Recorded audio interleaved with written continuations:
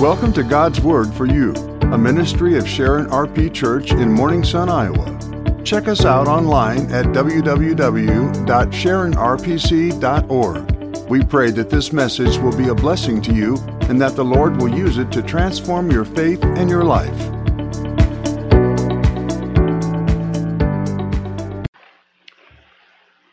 This morning we continue this series out of 2 Timothy. I invite you to take your Bibles and turn to 2 Timothy chapter 2, and we will be reading verses 14 through 26 as we hear God's Word this morning. 2 Timothy chapter 2, verses 14 through 26. This is the Word of God.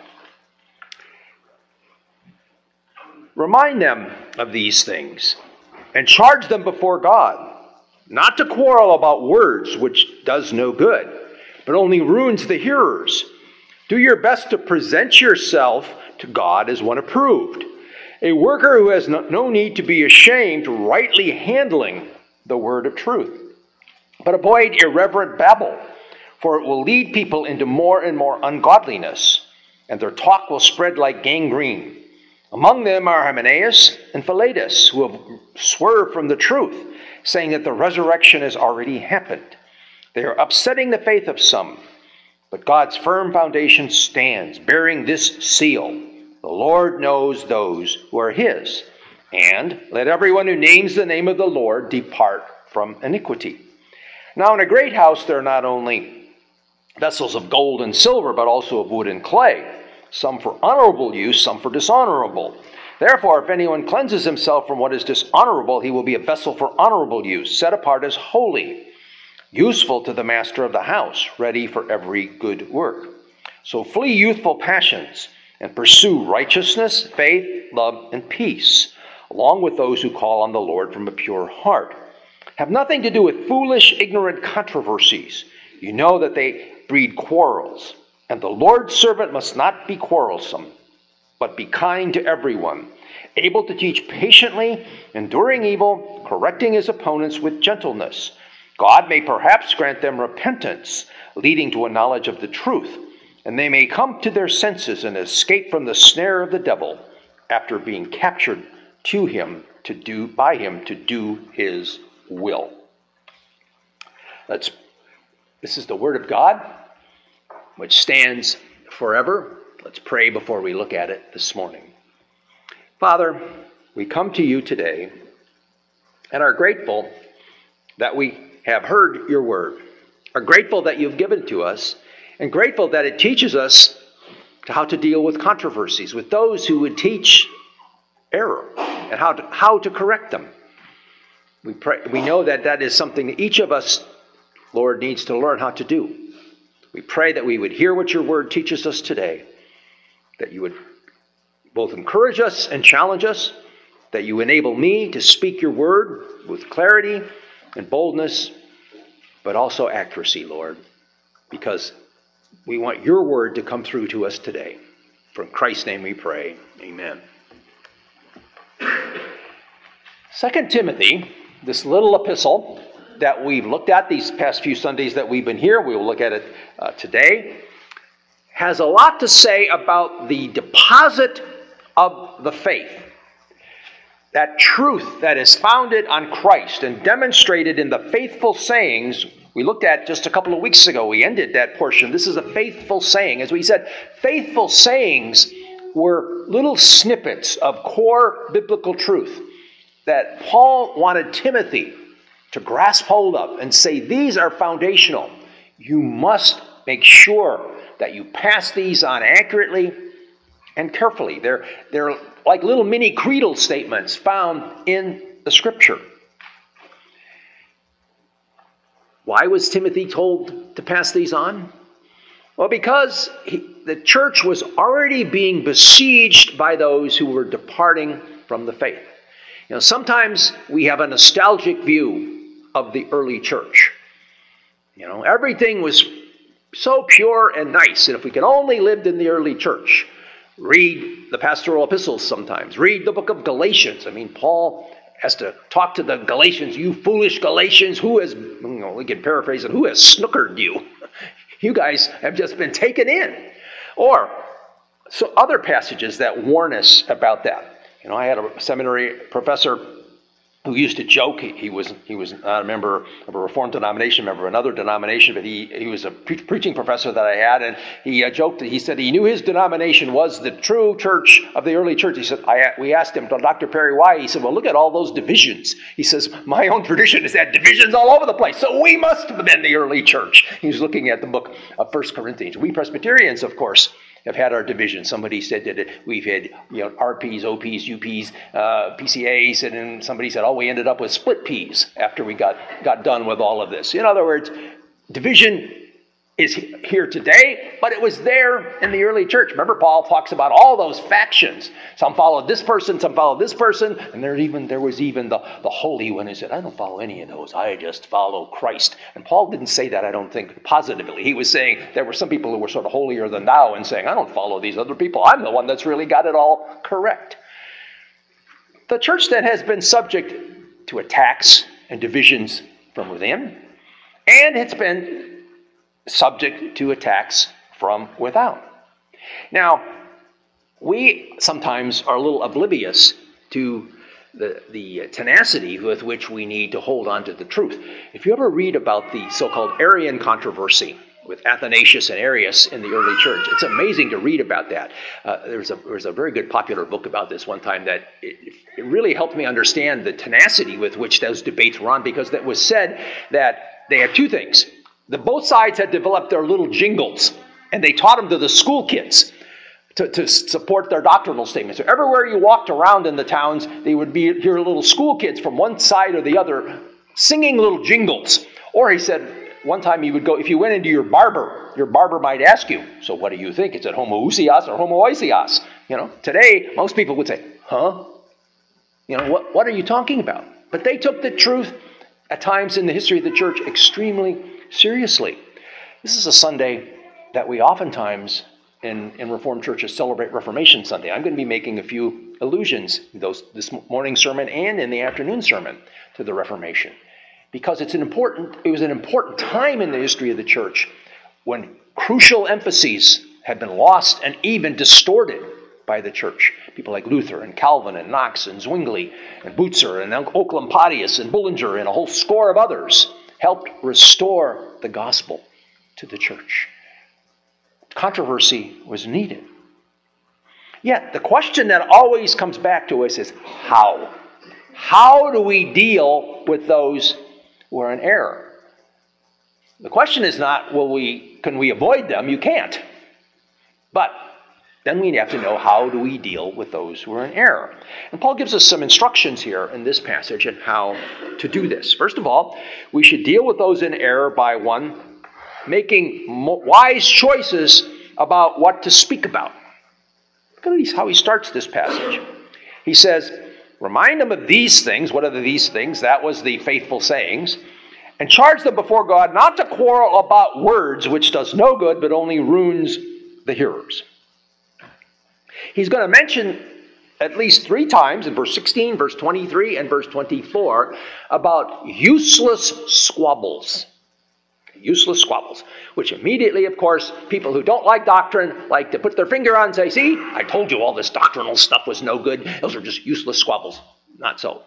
Be careful, because Paul has something else, a little something else in mind, and he isn't worried at all that there are some necessary squabbles. If you think that Paul was a person that didn't think there were some things worth, well, put it bluntly, squabbling about, you haven't read Galatians. I mean, anybody who can tell the foolish Galatians you've been snookered is willing to go to the mat for many things. And he's going to talk about some things he's willing to go to the mat for. But the background to what's going on here is found in 1 Timothy. Because in that book, there were those who had some kind of strange interest in myths and endless genealogies, probably that were sort of early versions of what we call proto-Gnosticism, not full-blown Gnosticism like showed up in the 2nd century, but early versions of this, in which they speculated about genealogies and angels and other strange things. And they were tearing the church apart with these endless speculations. He doesn't elaborate here on what those quarrels were. But like I said, it's highly likely that's what he's referring to, since this is the second epistle he's written to Timothy. Again, this does not mean, let me underline this and say it again, it does not mean that all arguments are wrong, nor that every speculation is wrong.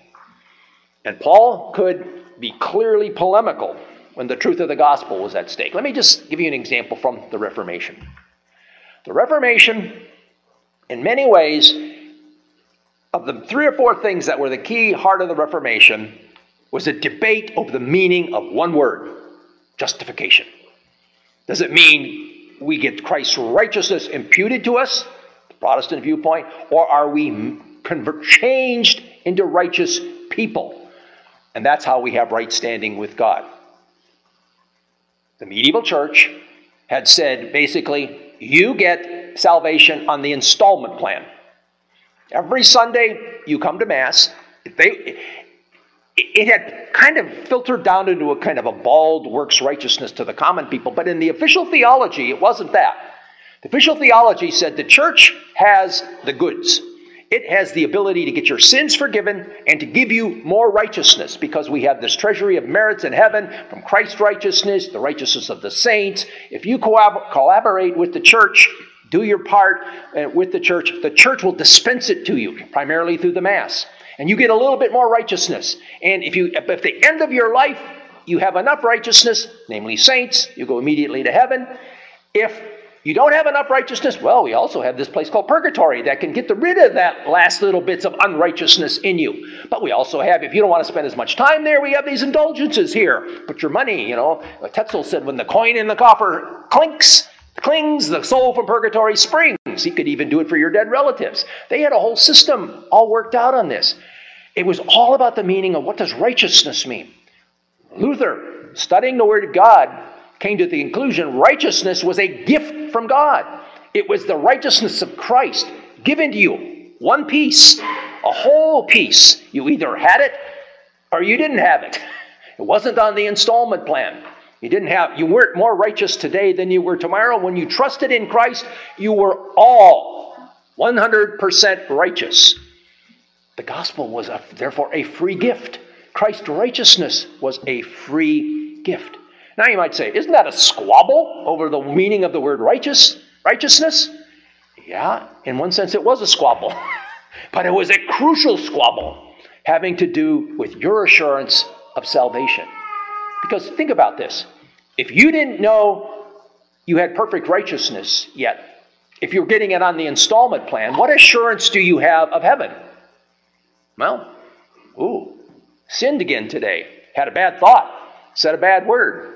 Lusted in my heart. I mean, you could go down the list of the commandments. Oops, don't have perfect righteousness anymore.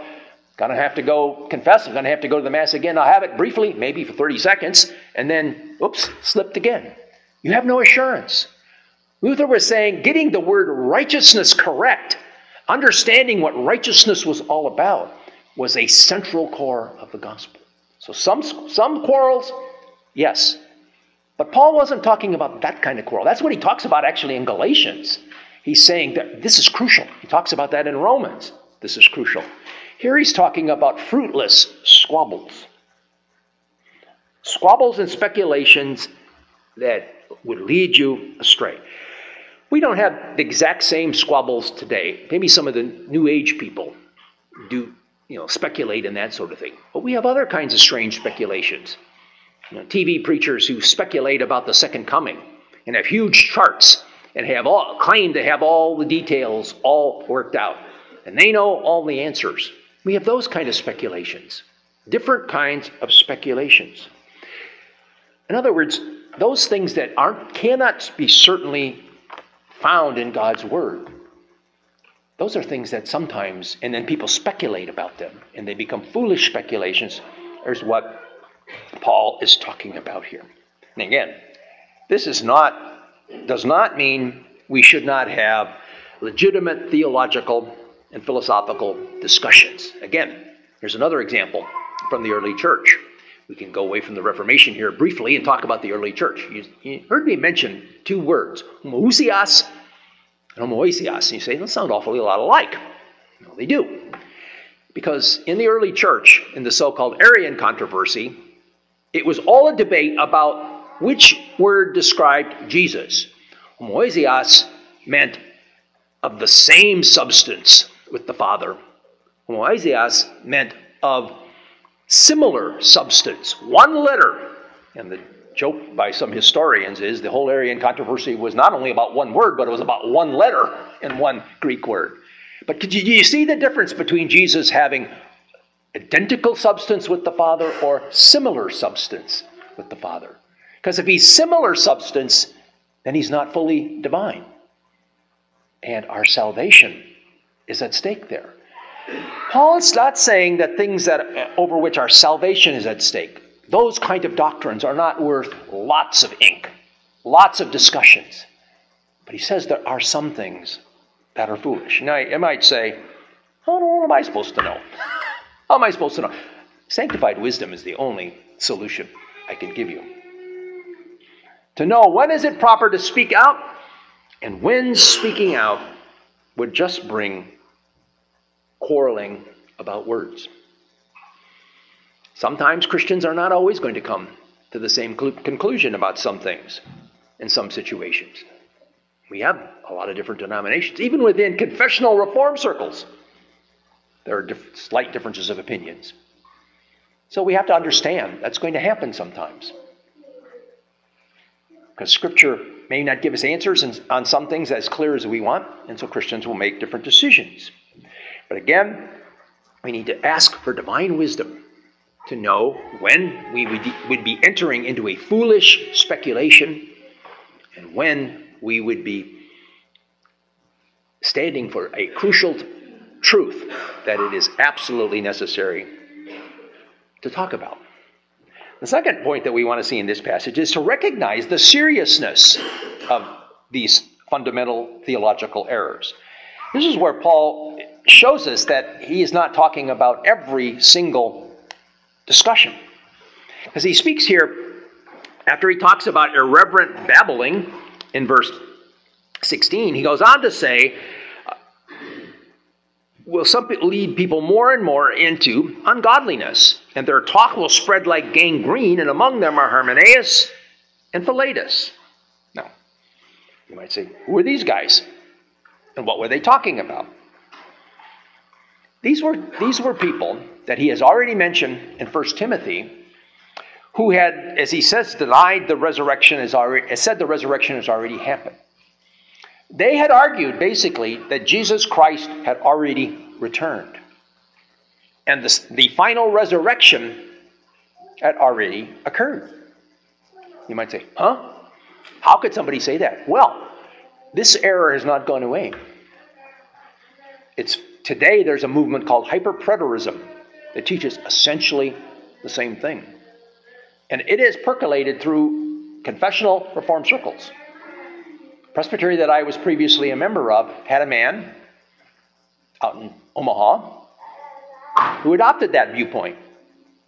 And he had to be disciplined by our presbytery for arguing that the resurrection happened in 70 AD. Jesus returned in 70 AD, and the resurrection actually happened. Basically, we just haven't figured it out yet. That's what he said. So this is not something which has gone away. Paul apparently was instrumental in those two men's excommunication for false teaching, because he said they were doing damage. They were doing damage to the church. Other than what Paul tells us, we don't know a lot about that particular version of their false teaching. But it seems like perhaps they had imbibed some of this, what we call Hellenistic dichotomy between spirit and body, and they somehow had woven this into a false teaching. We know later versions would pop up in 2nd century Gnosticism, 4th century Arianism.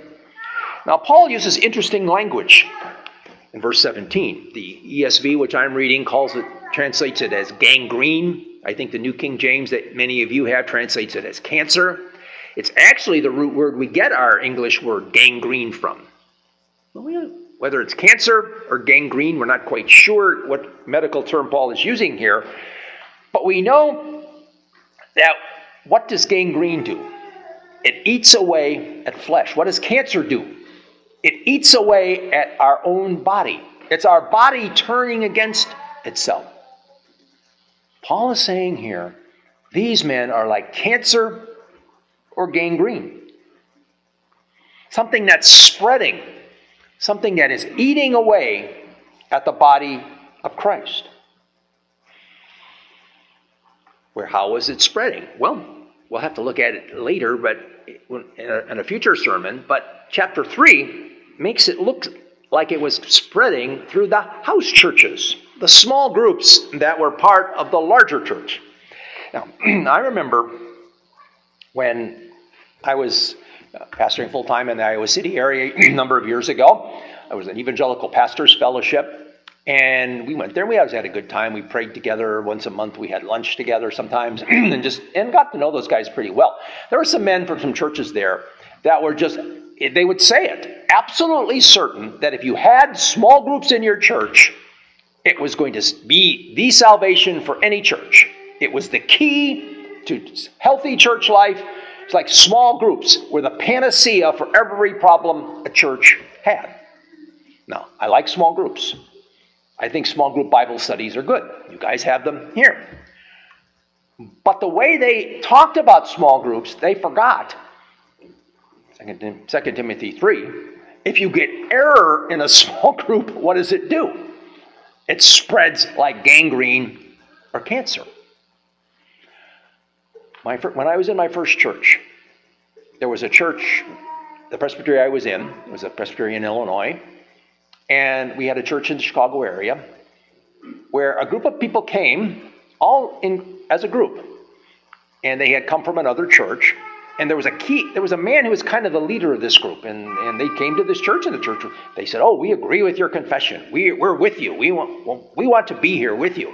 We like this church." They came and worshiped together. I think it was like 15 or 20 of them. And the church was very happy because this seemed like a good group of people. Well, they continued to have their own little small groups, and they started inviting people from the local congregation. Turns out this man was teaching a crucial heresy about Jesus Christ, that when he took human flesh, he divested himself of all his deity. And based on Philippians chapter 2, it's called the kenotic heresy. We don't need to go into those details right now, but that's what he was teaching.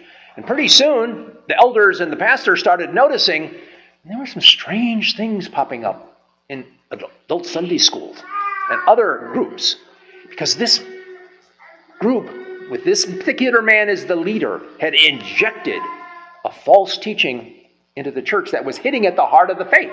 Because if Jesus ceased to be God and if taking the form of a servant meant that he ceased to be divine in any way possible, which is what this man was teaching, you have hit at the heart of the Christian faith. He set aside the outward display of his deity, but he didn't cease to be God. He was fully God as well as fully man. All of this is to say, Paul is saying, false teaching can come into your church, and it is something that can spread like cancer or gangrene, and it is something you have to be careful about. He says this teaching will lead to ungodliness. Did you know? Here's what he said. It says here that this teaching will lead to ungodliness. He says that in verse 14. It can bring people to verse 16 rather, and he says in verse 14 that it would bring people to ruin. Paul is talking about here about a belief, a false doctrine that led to a denial of a fundamental truth of the faith, the bodily resurrection. This other church I was referring to, it led to a false doctrine, a fundamental statement about who Jesus was. Just a week and a half ago, I was at a conference of Presbyterian historians that I belong to in the Chicago area. And I was on a panel discussion, I also presented another paper, but I was on a panel discussion on J. Gresham Machen's Christianity and Liberalism, because it's the 100th anniversary of that little book. Machen's little book basically argued that theological liberalism, as it was called, or modernism, which was coming into the church at that time, was a different religion than historic Christianity. And he went through several key foundational truths and says it's not really Christian. He said they may use a few Christian terms here and there, but it isn't Christian. That book has had over 100 editions in 100 years. Matter of fact, when your RP, Reformation Translation Society, chose to pick its first book in 1950 to translate into Chinese, guess what book they picked? Machen's Christianity and Liberalism. It's that important a book.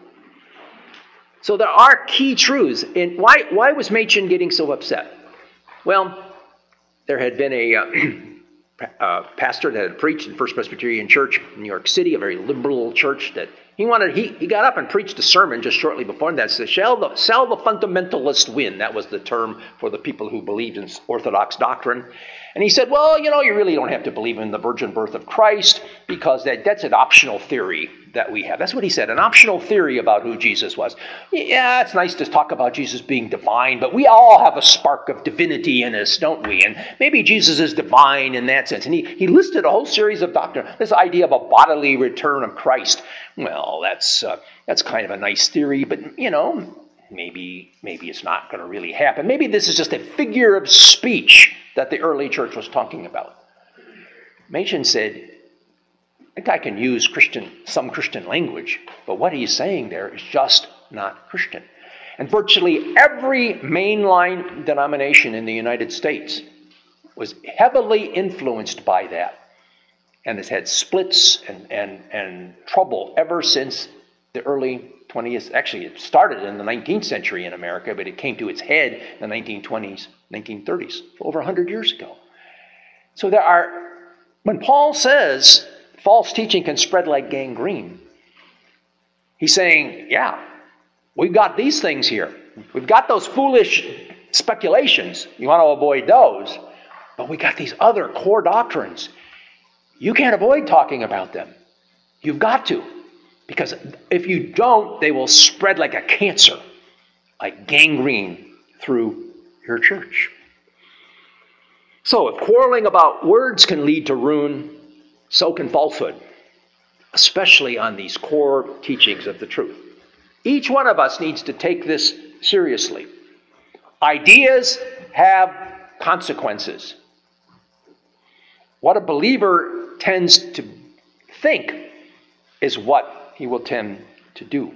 You can't take basic errors in a nonchalant, it doesn't really matter sort of way. Now, you might say, does that mean we fight over every doctrine? Not necessarily. Some things we have much greater certainty than others. I like to think of it as sort of a series of concentric circles. There are these core doctrines that if you deny those, as Machen says, you cease to be Christian in any meaningful sense. You may call yourself a church. You may say, I'm a Christian preacher. I'm a Christian believer. But if you deny some of those things, you cease to be Christian in any meaningful sense. Then there's a second level.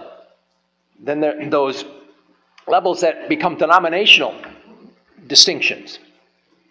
And some of those are important. Yes, they are.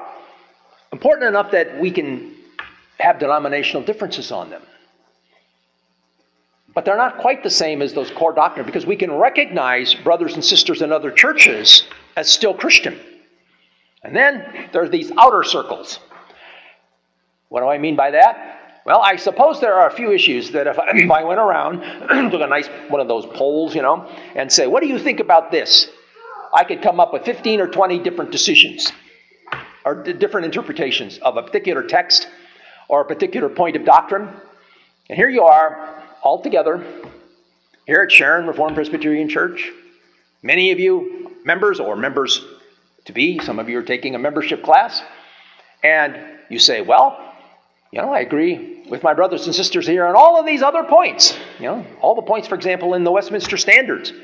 But I got this other, I've talked to Sally over here, and I've talked to Jim over here, and, we disagree on this little point. What's going to happen? Some things the Scripture just isn't crystal clear on, and we can have some differences. But the point is, there are some doctrines that are worth dying for. Literally.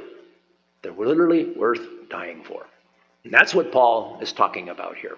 This is crucial. That's what the Reformation was all about. Luther said, I can make a squabble over a word because your salvation and your assurance of salvation is dependent on a word. What Luther was doing in the time of the Reformation was saying, here's a squabble, that's worth it. Other ones, maybe not. Erasmus, the mild-mannered Dutch translator of the New Testament, and who liked some of the things Luther did, got real upset with Luther and said, you're just making useless squabbles. And Luther said no.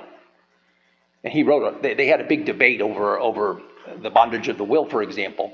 And Luther got mad with Erasmus. And he said, your thoughts about God are too human. And he said, you have to think God's thoughts, not human thoughts. Luther was saying, I got hills to die on, Erasmus. You don't. You don't seem to have hills to die on. I do. But this passage also says that, thinking of the first point, there's some squabbles, just useless squabbles. Some hills to die on.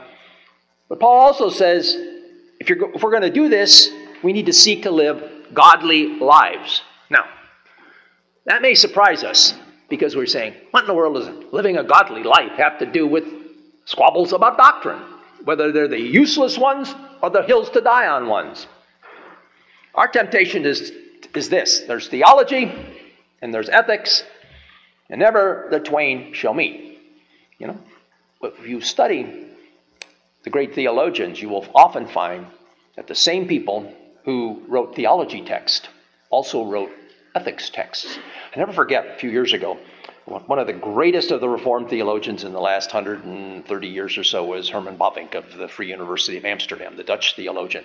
His Reformed dogmatics are the fountainhead of, along with Charles Hodge, the American theologian, of classic Orthodox Reformed theology of our time. But how excited people were to find, though, that he never had them published, but he had a series of manuscripts from his lectures on Christian ethics, theological ethics. And they've been translating those into English. I think they're about there's going to be like 3 or 4 volumes. His dogmatics were 4 fat volumes. His ethics are going to be about 3 fat volumes. Because it shows us that Bavinck was saying what we believe gets translated into how we live. Some people tend to think this just, like they'd say, it's like politicians. Some people will say, as long as a politician votes for the right thing, I don't care what he lives. He can be the most immoral man. Well, we all, I think, at heart say, there's something wrong with that idea. That it doesn't matter how a politician lives as long as he votes the right way.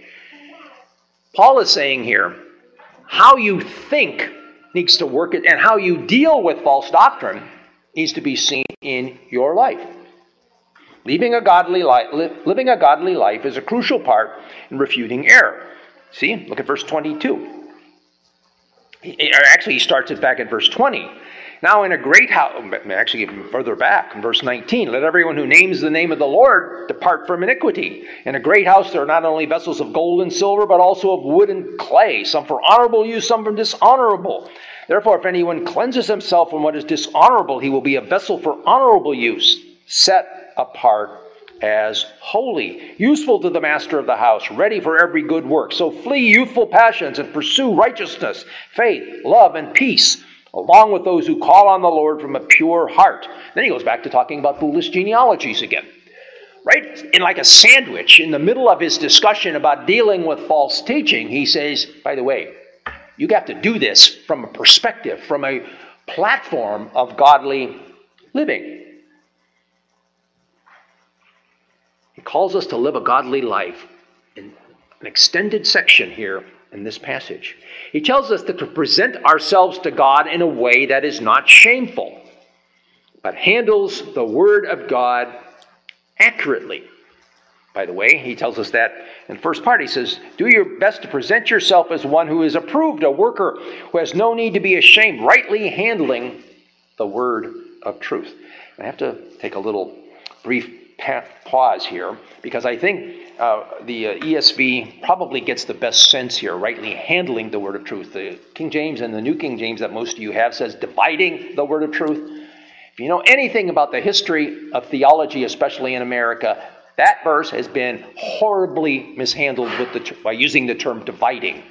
There's a Bible known as the Scofield Reference Bible and a theological system known as dispensationalism that says dividing the word of truth means you chop the Bible up into various dispensations or errors, and its original form said God had a plan of salvation that was different from each error.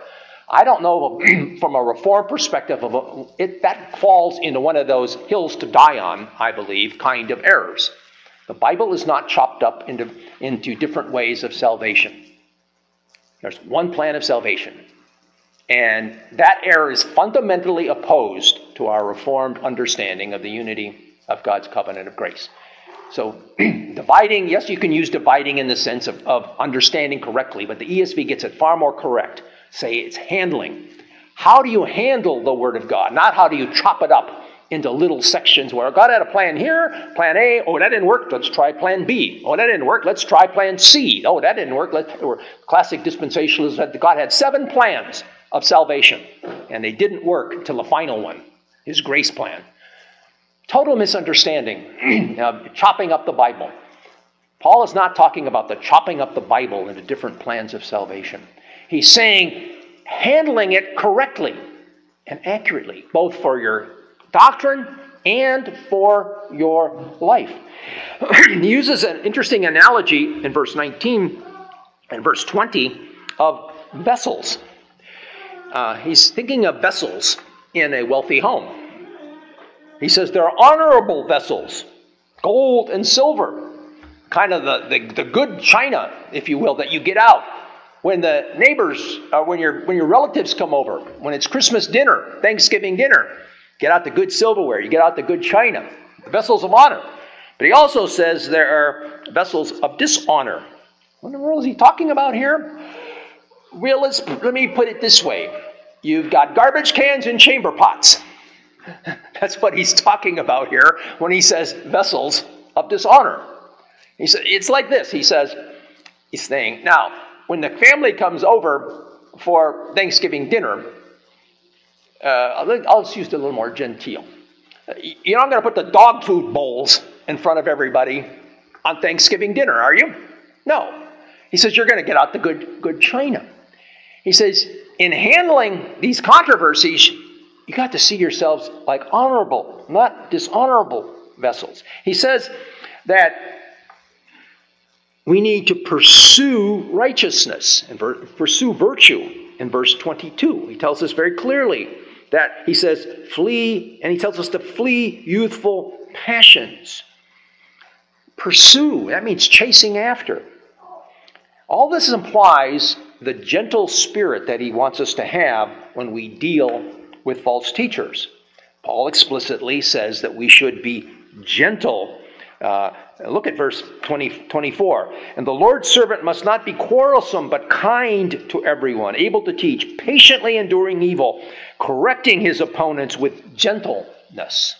So, we've got these. We're putting these pieces together. First of all, avoid crazy, foolish discussions. Find those hills to die on, and don't be afraid to talk about them. But when you talk about them, do it with gentleness and patience. This is the idea behind fleeing youthful lusts. Why do we say that? Because I don't think youthful lust here necessarily talks about some kids whose hormones are raging too much. Teenagers have hormones that rage too much. There's no doubt about that. But I don't think that's what Paul is talking about here. We notice sometimes young people, when they latch hold of an idea, what do? You get college-age students who latch hold of a political idea. Pretty soon, what do you see them doing? They got pickets and they're marching on the campus. They get excited about an idea. Paul is saying here, yes, we need to contend for core doctrines, hills to die on, but you've got to do this with gentleness. You've got to do this in a way that recognizes it's another human being made in the image of God. that you're discussing here. Let me give you a good example.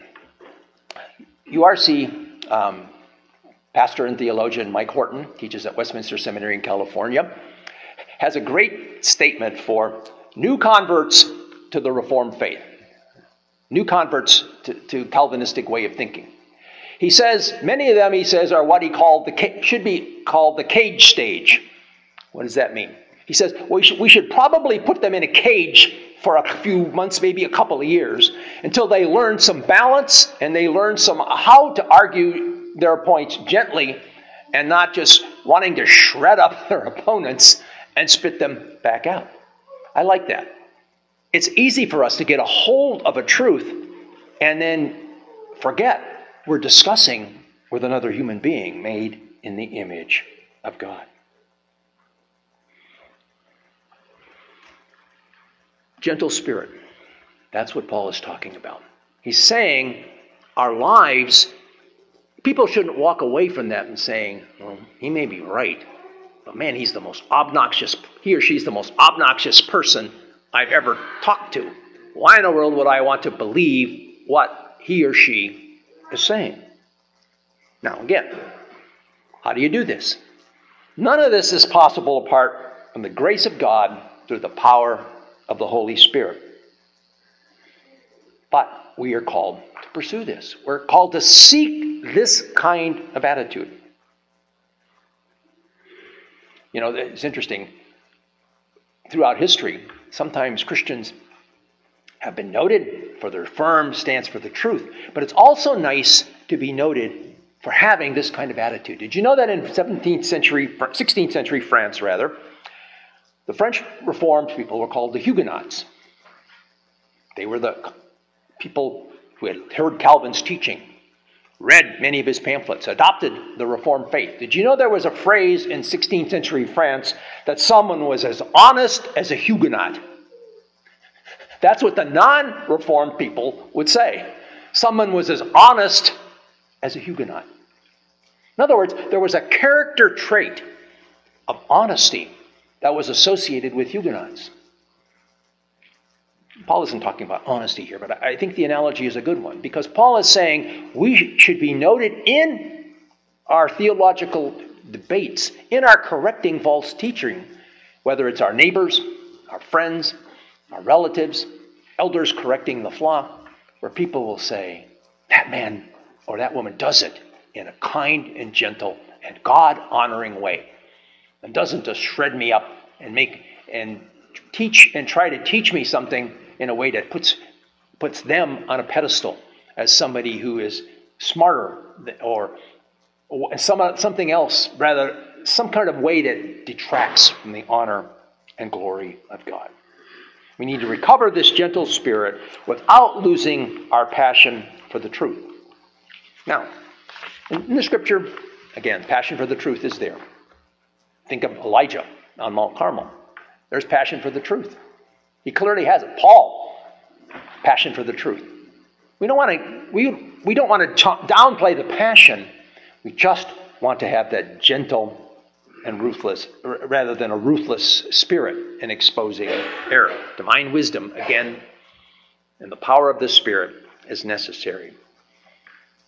And we need to perhaps look at our temperaments, because we all have slightly different temperaments.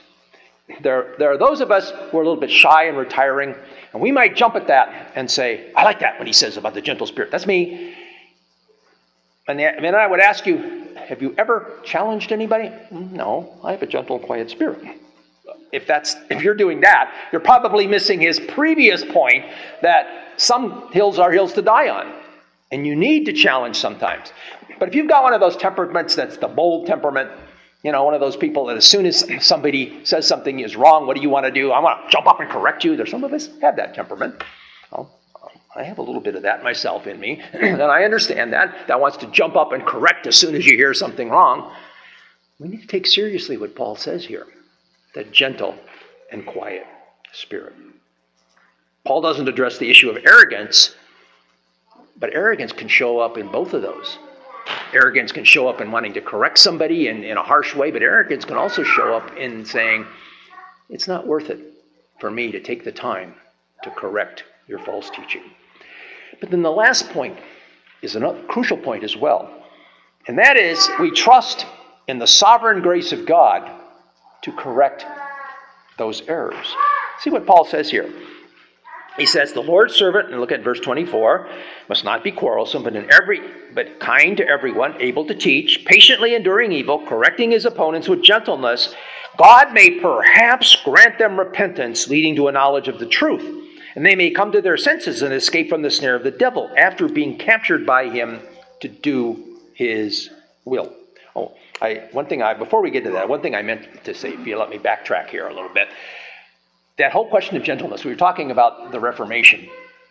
And Jenny and I saw a wonderful new documentary Ligonier put out. It's on Ligonier's YouTube channel, and you can go look at it. And I'm going to send to Jim, for example, today, the link to it if some of you wanted it. And you can get it from him. It's marvelous. It's about an hour and a half documentary on the life of Luther. Taught me things as a church historian I never knew. Very good. Has a lot of people you will recognize. Bob Godfrey, R.C. Sproul, a number of people.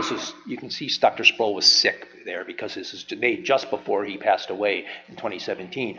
But there's this wonderful little discussion in there about Luther, who was given to bombast sometimes. And he was one of those people who liked the passion of correcting and sometimes needed to temper his tongue a little bit. We can guess who challenged him on tempering his tongue. His wife, Katie. In one case, she called him down and she said, Martin, you attacked that other theologian. Yeah, that theologian was wrong, but you were not very gentle. And Luther was not gentle sometimes. For him, every hill virtually was a hill to die on. And his wife, Katie, had to call him down and to say, Martin, Scripture does say you still have to be gentle in how you do that. So that's just a little add-on on that previous point. But that's the last point. Trusting in the sovereign grace of God. Again, this is crucial. Underlying all of these divisions is the truth of God. God's truth is there. God's truth is something that's foundational. He knows, as this passage tells us, who are his own. He has put his seal and his stamp upon them. And this passage is a beautiful picture of how, in practical terms, God's sovereign grace works out practically. Paul tells us here we are to correct. We are to be patient in our correcting, treating our opponents with gentleness, because God perhaps may give them the repentance that leads to life. God perhaps. It's very interesting. This enabling grace of God, then, is our hope. It's an interesting word here, and it has an uncertainty about it. The uncertainty is not from God's perspective. The uncertainty is from our perspective. God calls us to be instruments, and he says our job is to gently correct. Gently point people to the truth. It's God's job to grant them the repentance that leads to life. Do you hear what Paul is saying here? You don't get someone in a full Nelson and say, okay, you got to change your mind because you are dead wrong. He says, no. You gently correct, and perhaps God will grant them the repentance that leads to life. We simply have to be content with the fact we don't know what God is going to do with our words. And it's not our job to make sure that the person changes his or her mind. That's God's job, not our job. Repentance literally means, in Greek, change of mind that leads to a change of course and direction. And in this case, it's referring to knowledge of the truth. They come to their senses and escape the snare of the devil. Paul is saying very clearly that this is serious stuff. They're taken by the devil. You present the truth, God will grant the repentance. Very important on teaching on conversion. We present the truth, God grants the repentance. But how we will approach this and thinking there will be any hope of someone changing his or her mind. Because sometimes we feel like failures. You ever felt, I've talked to some of you. You may have felt like a failure sometimes. I'm talking to somebody, I think they're in error, and I presented the truth. How come they can't see it? It's clear as day in the Word of God. I presented the truth. Why don't they see it?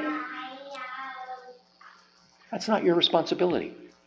Your responsibility is to claim the truth. Because the issues, Paul is saying, are really moral at heart. Deep down, people believe or don't believe the truth because of the way it's going to impact them and the change it's going to have in their life. Why do unbelievers not believe the Scriptures? Because if they believe the Scriptures, it's going to change them. And they know that. It's God's job to grant the repentance and break those chains and bring genuine freedom from sin and freedom from serious error, which is always connected. The old King James used to say peradventure. It's an old English word. We don't use that term, peradventure. I mean, let's face it. I bet none of you have recently heard somebody said peradventure. That was an old English word for perhaps. I had a seminary professor, Dr. John Gerstner. Some of you maybe have seen some of his Ligonier things. Dr. Gerstner was a great man, one of the most passionate men I've ever known. I had a privilege. He came as a visiting professor several times when I was in seminary, and I took a couple of courses with him. But he used to talk about our job was to preach the word, and then there was the great peradventure, he used to say. He was raised on King James, and that was a way of saying, I preach the word. It's God's peradventure whether he grants the repentance unto life. We don't know what the Lord is going to do. It's not our job to figure out what the Lord is going to do. Our job is to proclaim the word. Well, to summarize today, we will find those people that we will run into, some within the church, many with outside the church, who will be in error. God will give us this opportunity. If we believe the Scriptures and if we believe that the gospel is crucial for people's salvation, we inevitably are going to run into people that we are going to have to present truth that they are going to resist. Paul says we have to do it with gentleness. We have to do it in a way that recognizes they are creatures made in the image of God. But we do it with that great peradventure, to use Dr. Gerstner's phrase, that God will grant the repentance. We need to have the wisdom that only God can give to know how and when. Sometimes we might simply say, this person just wants to talk about foolish genealogies. I can almost guarantee you, if you're starting to present the gospel to somebody, and immediately they turn and say, but what do you think about this? I read something about in the book of Revelations. They'll always put the S on at the end because they don't know it's the singular in the New Testament. And what do you think about the number 666? I read this cool book about the number 666 time. Let's talk about 666. I almost guarantee you, if somebody's going to do that, they don't want to talk about the gospel. They want to talk about foolish speculations because they read some pamphlet sometime that speculated about what the number 666 was all about. That's the time you may need to say, I'm going to walk away. Because this person is not interested in those hills to die on doctrine. This person wants to get into foolish speculations. However, there are many times they're not foolish speculations. They're those hills to die on where we have to say, this I have to talk about. This is foundational. That man or woman's soul is dependent on coming to that truth. Understanding the core doctrine of who Jesus is, what the gospel is all about, of the need to trust in Jesus Christ alone. We do it gently. We do it carefully. We trust in God's great peradventure, but we're called to do that. His grace is the only hope we can have, that we will do it gently. We won't get mad at them. We won't mistreat them in the process. But we'll treat them as creatures made in the image of God. But we'll also say, these things are crucial for you as well as me. Well, let's pray. Father, we thank you for your truth. We thank you for your word. We thank you that you've taught us these things this morning. We ask and pray that we would depend upon your grace, the only hope we have, because we're not naturally gentle. We either want to rip into the other person or we want to walk away and saying it's not worth it. Give us the wisdom to know when it's a foolish speculation and when it's all about those core things that are crucial to all of our lives. We thank you for this, Lord, in Jesus' name. Thanks for listening to this week's message from God's Word for You, a ministry of Sharon RP Church in rural southeast Iowa. We pray that the message would be used by God to transform your faith and your life this week. If you'd like to get more information about us, feel free to go to the website, sharonrpc.org. We'd love to invite you to worship with us. Our worship time is 10 a.m. every Sunday at 25204 160th Avenue, Morning Sun, Iowa, 52640. May God richly bless you this week.